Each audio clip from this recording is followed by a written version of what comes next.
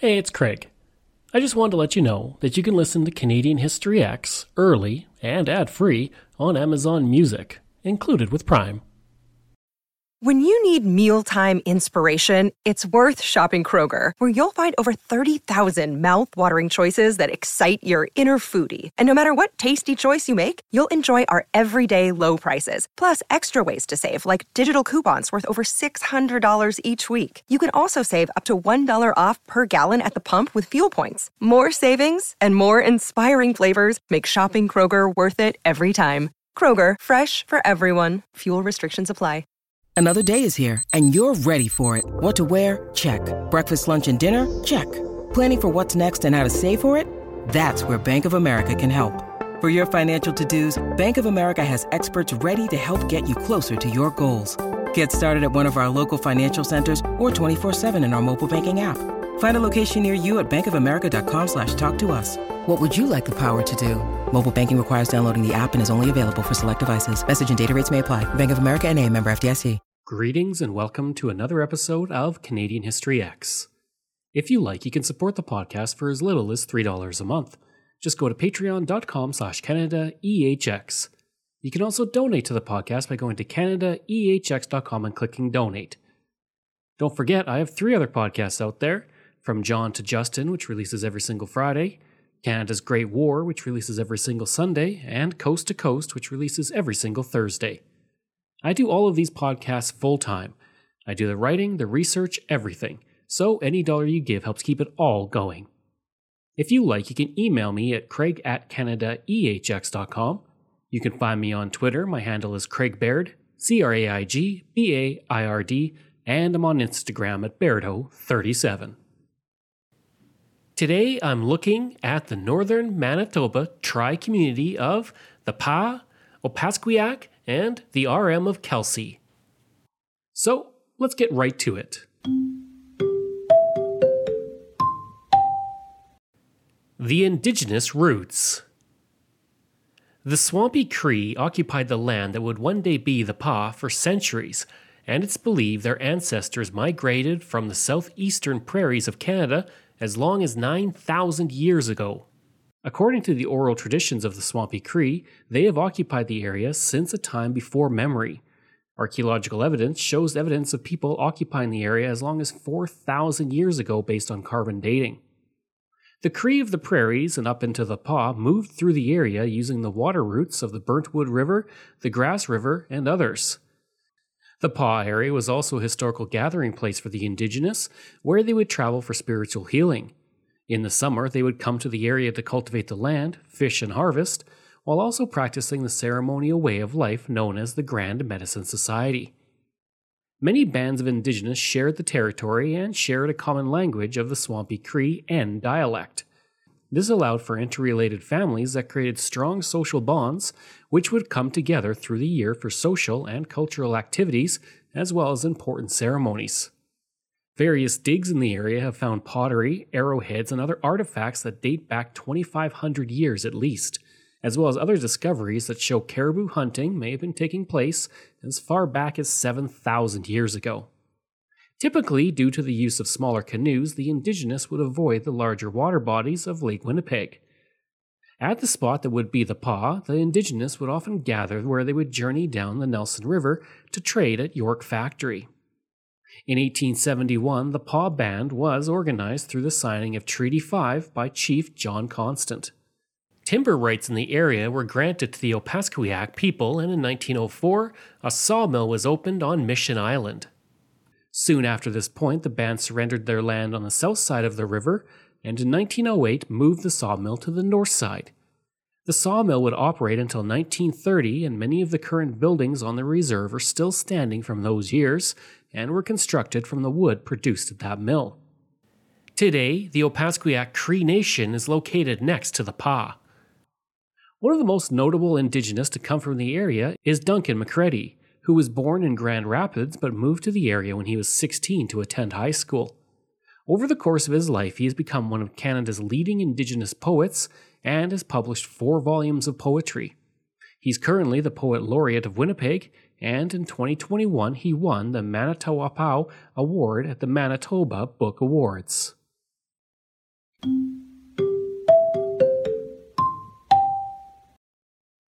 Henry Kelsey. In talking about the Pas, it's also important to talk about a man named Henry Kelsey. Kelsey was born around 1664 and he would join the Hudson's Bay Company in 1684 and was posted at York Factory. He would begin exploring for the company in 1688 and would continue to do so for the next several years.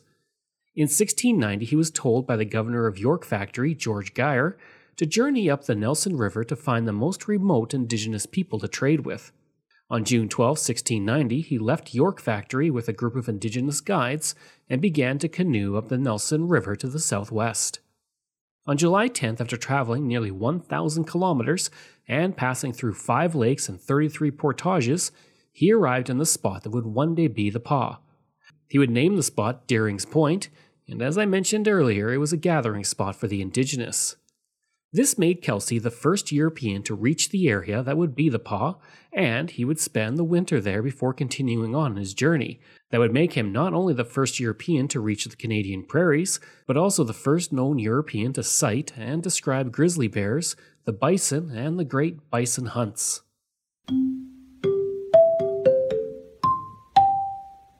Fort Pascoya. In 1740, southeast of the location that would one day be the Pas, the French would build several forts to control the chain of lakes to the west of Lake Winnipeg. One of those forts was Fort Pascoya, which was in a good location as it allowed for the trading with the indigenous who came down the rivers from future Saskatchewan. The name Pascoya came from the Cree's word for the Narrows, but may have also been named after the Opaskwayak Cree Nation. The first Fort Pascoya would only last for a short period of time. A second Fort Pascoya was built around 1750 and was first occupied by a man named Joseph Claude Boucher. In 1754, celebrated explorer Anthony Henday visited the site and called it Hog Style. This fort would last until 1759 when it closed after New France was taken over by the English. In 1775, there was a trader located at the site briefly, and there's evidence that the Northwest Company had a small trading post at the site, once again showing the importance of the fur trade through the 18th and into the 19th century.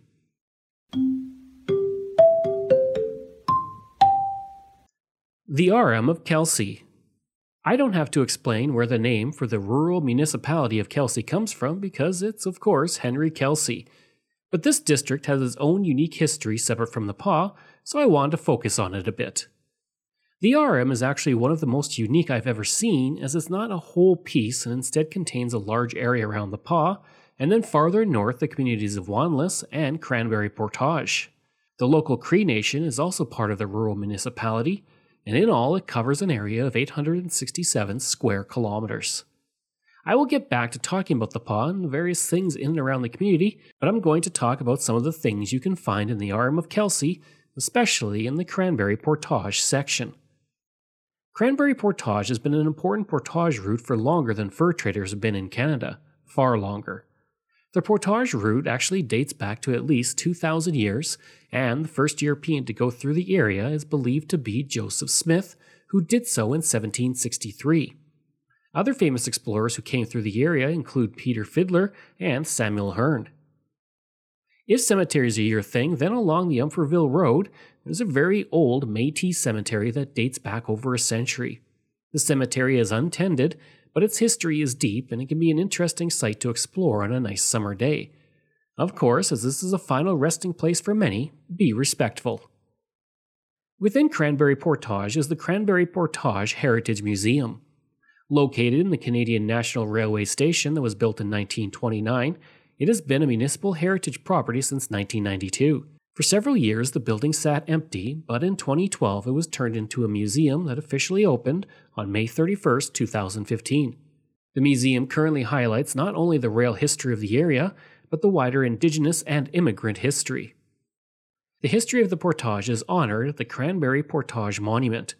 Erected in 2003 to honor the 3-kilometer portage, which was used heavily from the 1760s to the 1800s, when the route was abandoned for the Hayes River and Nelson River route that allowed for the use of York boats, the portage was still used by trappers and prospectors until 1928, when the village began to develop.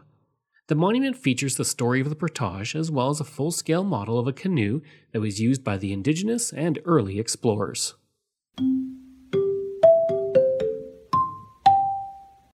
The founding of the community.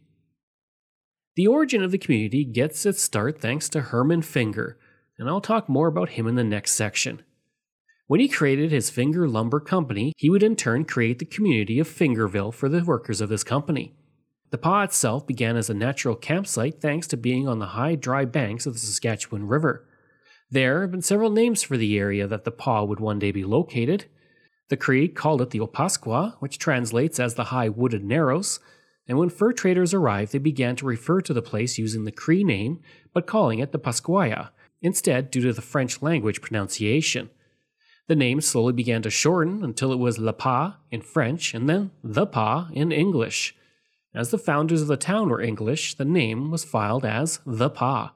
The natural camping site slowly became a settlement, and that settlement became the town of The Pas in 1912, the same year that the area became part of Manitoba. The first mayor of the community would be, of course, Herman Finger.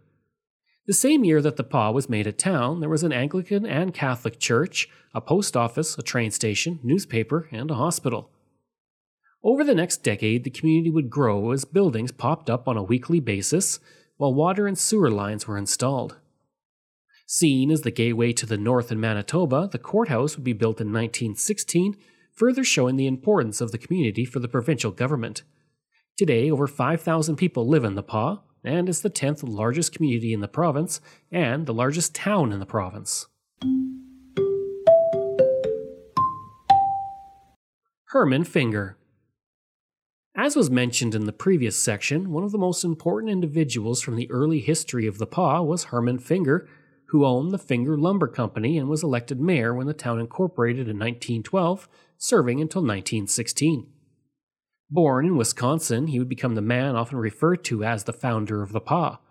As one of the early pioneer businessmen, he carved out the town and laid the foundations for the lumber industry. In Wisconsin, he would begin to work in the lumber industry for the Jerry Lumber Company, and by 1890 he saw that the northern United States lumber industry was ending, and he came to Canada for new opportunities. In 1907, he would come to the area that would be The Pas after spending time in Port Arthur, Ontario. Arriving in the area, he began to plan out the town site that would surround his sawmill. Now, one unfortunate aspect of his business dealings was that he would pressure Ottawa to limit the reserve on the south side of the Saskatchewan River that belonged to the Indigenous. During the first auction sale of that land, he would purchase several lots using his own funds. The next step was getting the railroad, and for that he approached Mackenzie and Mann, who were railroad builders, and he was able to convince them to bring in the railroad from the Hudson Bay Junction to The Pas. He did this by guaranteeing 17 cars of lumber weekly along the line. In 1919, he would sell his lumber company for $1.5 million, and in 1923 he died, 1 year after his wife, from a heart attack. His funeral was held in Winnipeg. Finger Station, located along the line to The Pas, would be named for him, and the station is still used to this day by Via Rail.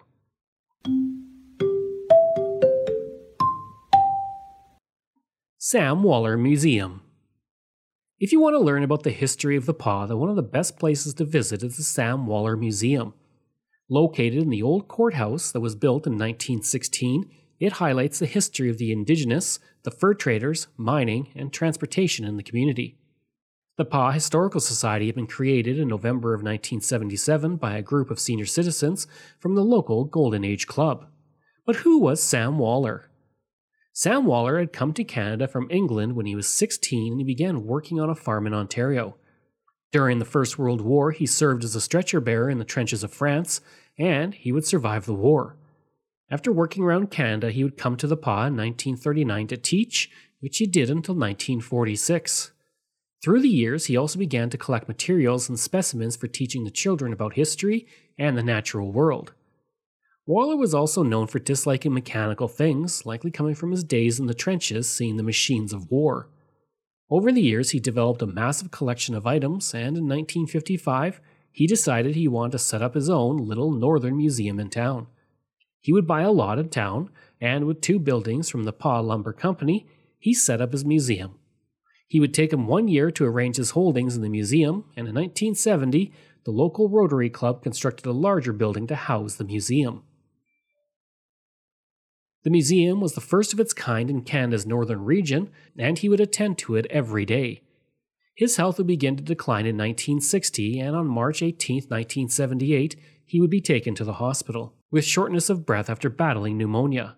He would die soon after. When the Historical Society was created in 1977, Waller was made an honorary member. Through his museum, it was Sam's wish to, quote, portray life as it once was in the distant past, give the young the opportunity to see visions and the old to dream again their dreams, end quote. Today, in the museum that bears his name, there is Sam's Gallery, which is a smaller version of the Waller's Little Northern Museum that features many of the items he collected over the years. I'd like to take a break away from the episode for a second to talk about ExploreNet. I've spent most of my life living in rural areas in Canada, and I remember the days of dial-up internet and spotty high-speed service. For the past 3 years, I have been a customer of ExploreNet, and I can honestly say that it is the best rural internet I have ever had. My job as a podcaster means I spend a lot of time researching online, interviewing people over Zoom, and uploading content. Through it all, ExploreNet has provided me with excellent service. When I'm not working, I enjoy streaming content on several streaming platforms, and even doing some online gaming with a friend in Ontario. ExploreNet allows me to do all of that with ease. Right now, they offer up to 50 megabits per second on their new LTE network with unlimited data. Their service has only become faster and better since I first signed on. Today and beyond, ExploreNet is investing in building and upgrading the network at a rapid pace. ExploreNet is rural, and that is their route, and that is their focus. For more information about rural internet options in your area, go to explorenet.com or call 1-866-285-2253.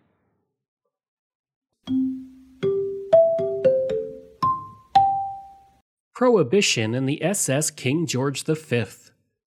While the Prohibition era in the United States is far more well known, Canada and many provinces had their own prohibition. In Manitoba, the Prohibition era began in 1916 and would last until 1923, after illegal speakeasies and bootleggers began to flourish. For those in the PA who enjoyed a bit of alcohol, they had to get creative, and that is where the SS King George V came in. This ship was a floating beer parlor for a while, but eventually the local police decided to crack down on it and gave the owners a $200 fine for selling alcohol. That may not seem like much, but for that $200 it would be $3,500 today. Captain Horatio Hamilton Ross, who owned the Ross Navigation Company, also found a loophole related to the selling of alcohol. It could be purchased for sacramental uses, and in order to get a liquor permit, he would establish the Church of the Cult of Omar to accomplish this.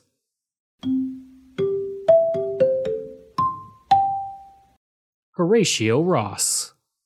I like to look at some of the unique residents of a community, so I wanted to highlight Horatio Hamilton Ross. Born in Scotland to Sir Charles and Lady Ross of Rossy Castle, he had a childhood that was lavish and happy, but he felt the need to travel and explore. He would leave Scotland around 1900 and began to explore, going around South America and reaching San Francisco, where he would then travel to Alberta and spend his days in the Rockies, where he became a working cowboy and would build a large hotel in Medicine Hat. He would also work as a ranch manager, a gold prospector, and several other careers in the Canadian West. In 1905, he would build the SS Assiniboia, which was a 70-foot stern wheeler for cruising along the Saskatchewan River. He would take it after briefly hitting a sandbar to Winnipeg. After the Mandy mine was found nearby, he would see opportunity and he created the Ross Navigational Company, which would operate barges and steamships for the mine, including the SS Nipawin that would carry 100 people. During 1 year in the busy season, he wanted to take his friends on a pleasure cruise, but none of his ships were available. He would say, quote, "Oh hell, I'll have to get another one," end quote. Going to Cedar Lake, he bought another boat, took it back to the PA, and called it the SS Oh Hell. Sadly, in 1925, when he was 55, he was cleaning a gun when it accidentally went off and killed him. Ross Avenue in the PA is named for him.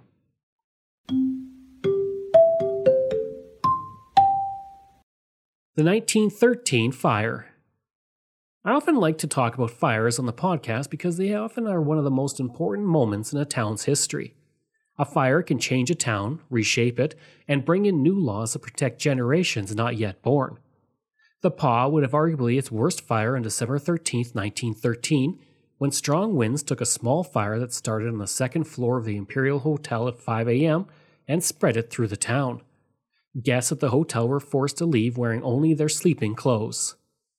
By the time the fire was out, a span of only 3 hours, the Imperial Hotel, the drugstore, a pool room, a jewelry shop, and the Lyric Theatre, which had only been completed 1 week earlier, was destroyed. The total loss from the fire was estimated to be $70,000 or $1.7 million today, and only half that amount was insured. The fire didn't spread beyond a house on the block thanks to 70 feet of clear space and the hard work of the fire brigade.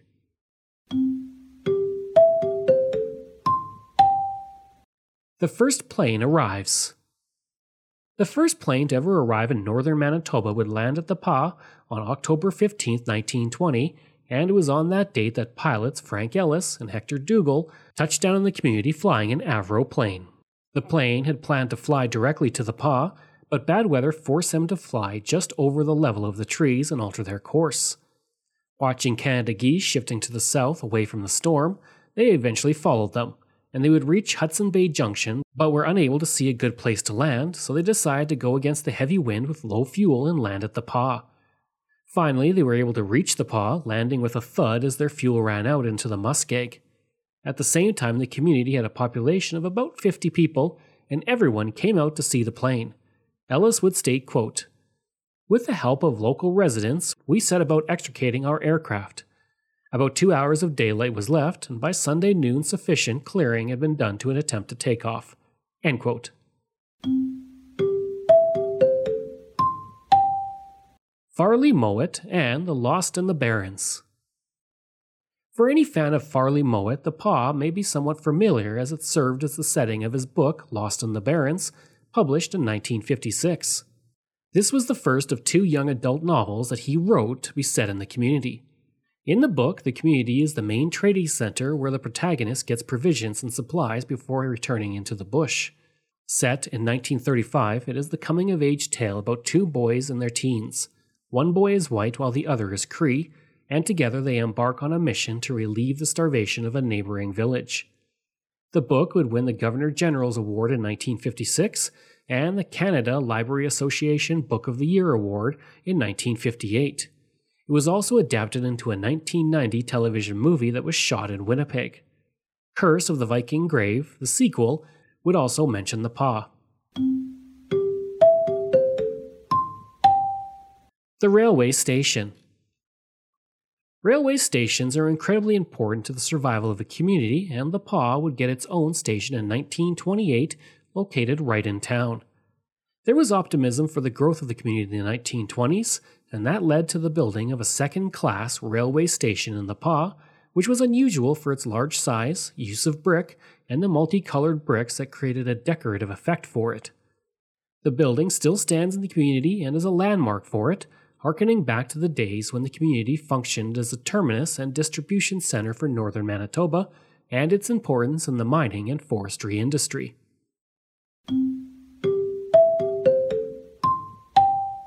The Charleboux Chapel. Built in 1897, the chapel was one of the first to be built in the area of any denomination, and it was the first Roman Catholic church to be built in northern Manitoba. The church was built by Ovid Charleboux, who would travel to the indigenous of the region to address their medical, educational, and spiritual needs. He built the structure using logs that were floated down the Saskatchewan River from Cumberland House, and the glass and the shingles for the church were shipped from Prince Albert, and it would operate as a local church until 1918 when it was replaced by another church. The church is the second oldest structure in the Pas, and it serves as a link to the years before the community truly ever existed.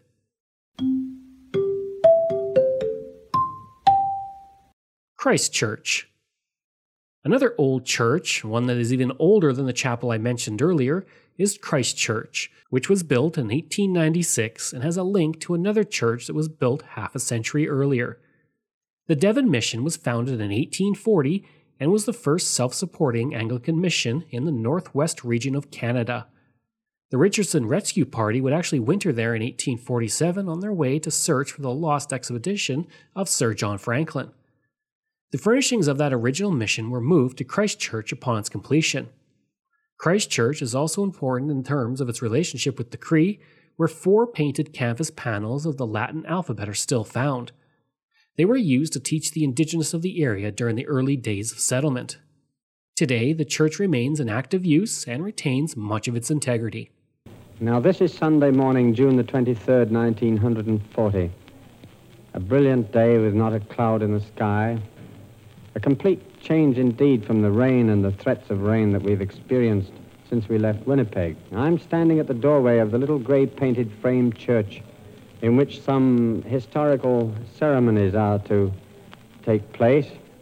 And this, of course, is the Pas. And the church here is the Anglican Church, Christchurch. 100 years ago, Henry Budd came to the Pas from Fort Garry and began his mission of converting the Indians of this district to Christianity. And ever since that time, the Anglican Church has carried on continuous work in the Pas. It is to commemorate this century of labor that many church dignitaries and others are gathering here today and during this week. Henry Budd, who came to the Pas in 1840 and started the work of converting the Indians of the district, is really responsible for the founding of this church. And I'm going to introduce the Reverend W.R. Hullen, the rector, and he is going to tell us something about some of the objects in the church. The Reverend W.R. Hullen will be the speaker next. This morning we are celebrating the 100th anniversary of the founding of Christchurch. It has been announced that the parish was founded by the Reverend Henry Budd in 1840. There are very interesting historical relics in the church, chief of which are the hand-carved pews carved by the men of the Richardson Expeditionary, the expedition in the Pas, which was searching for the Sir John Franklin expedition that had been lost here in 1845. Mr. Hullen, if I may interrupt you for a moment, I noticed that these pews were all hand-carved, and the original pews, I presume, are all finished with the fleur-de-lis design. Do you know if there's any significance to that, or is that just a matter of chance? I think it's a matter of chance, largely. I think that it must have been that the men of the expedition had seen such pews in England. I suppose they thought they would copy them and make a faithful copy for... The Northern Manitoba Trappers Festival. One of the most historic events not only in the area but in Manitoba takes place every year in the Pas. Called the Northern Manitoba Trappers Festival, its origins date back over a century. It is not only the oldest festival in all of Manitoba, but one of Canada's oldest winter festivals. The origins of the festival date back to 1916, when local pioneers organized the Pas Dog Derby as a means to publicize the opportunities of the area and to push for more development in the area. At the time, the Derby consisted of several events, but it was all around the competitive dog race. From that, the World Championship dog race would develop as part of the festival. The first race, held on March 17, 1916, went for 241 kilometers across the snow and ice. At the time, it was the longest dog race in the entire world, and the race would go from the Pas to Carrot River to Cranberry Portage to Flin Flon and then to Cumberland House. The festival would be held every year until 1931 except for 1917 and 1918. At this point, the economic conditions forced the festival to shut down for another 17 years.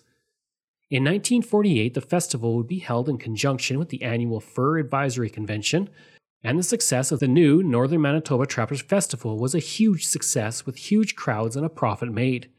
The race was adjusted in 1948 with 3 daily laps of 50 miles each, and today the race is run in 35-mile heats, 3 in total, over the course of 3 days. Since 1948, the festival has been held every year. I hope you enjoyed that episode and my look at the Pas in Manitoba. And if you did, please leave a rating and review. If you like, you can reach me through email at craig@canadaehx.com. You can also visit my website where you'll find hundreds of articles on Canada's history as well as all my podcast episodes. Just go to CanadaEHX.com. And don't forget you can support the podcast through Patreon. There are multiple tiers to choose from, all with great benefits. You can support the podcast for as little as $3 a month, just like all of these wonderful patrons have, and I apologize if I mispronounce any names. Randy Hayden, Doug Campbell, Reg W., Deborah Carlson, Francis Helbling, Randall McCallum, Diane Wade, Lorianne Kirby, Gary Dolovich, Nick Zinri, Shannon Marshall, Clinton Martinez, Dimitri Chauve, Aaron O'Hara Myers, Robert Dunseith, Todd Casey, Catherine Roy, Luke S., J.P. Bear, Jason Hall, Phil Maynard, and Iris Gray. If you want, you can find me on Facebook. Just go to facebook.com/CanadianHistoryX. You can find me on Twitter. My handle is Craig Baird, CraigBeard. And you can find me on Instagram. Just go to Bairdo37. Thanks. We'll see you again next time.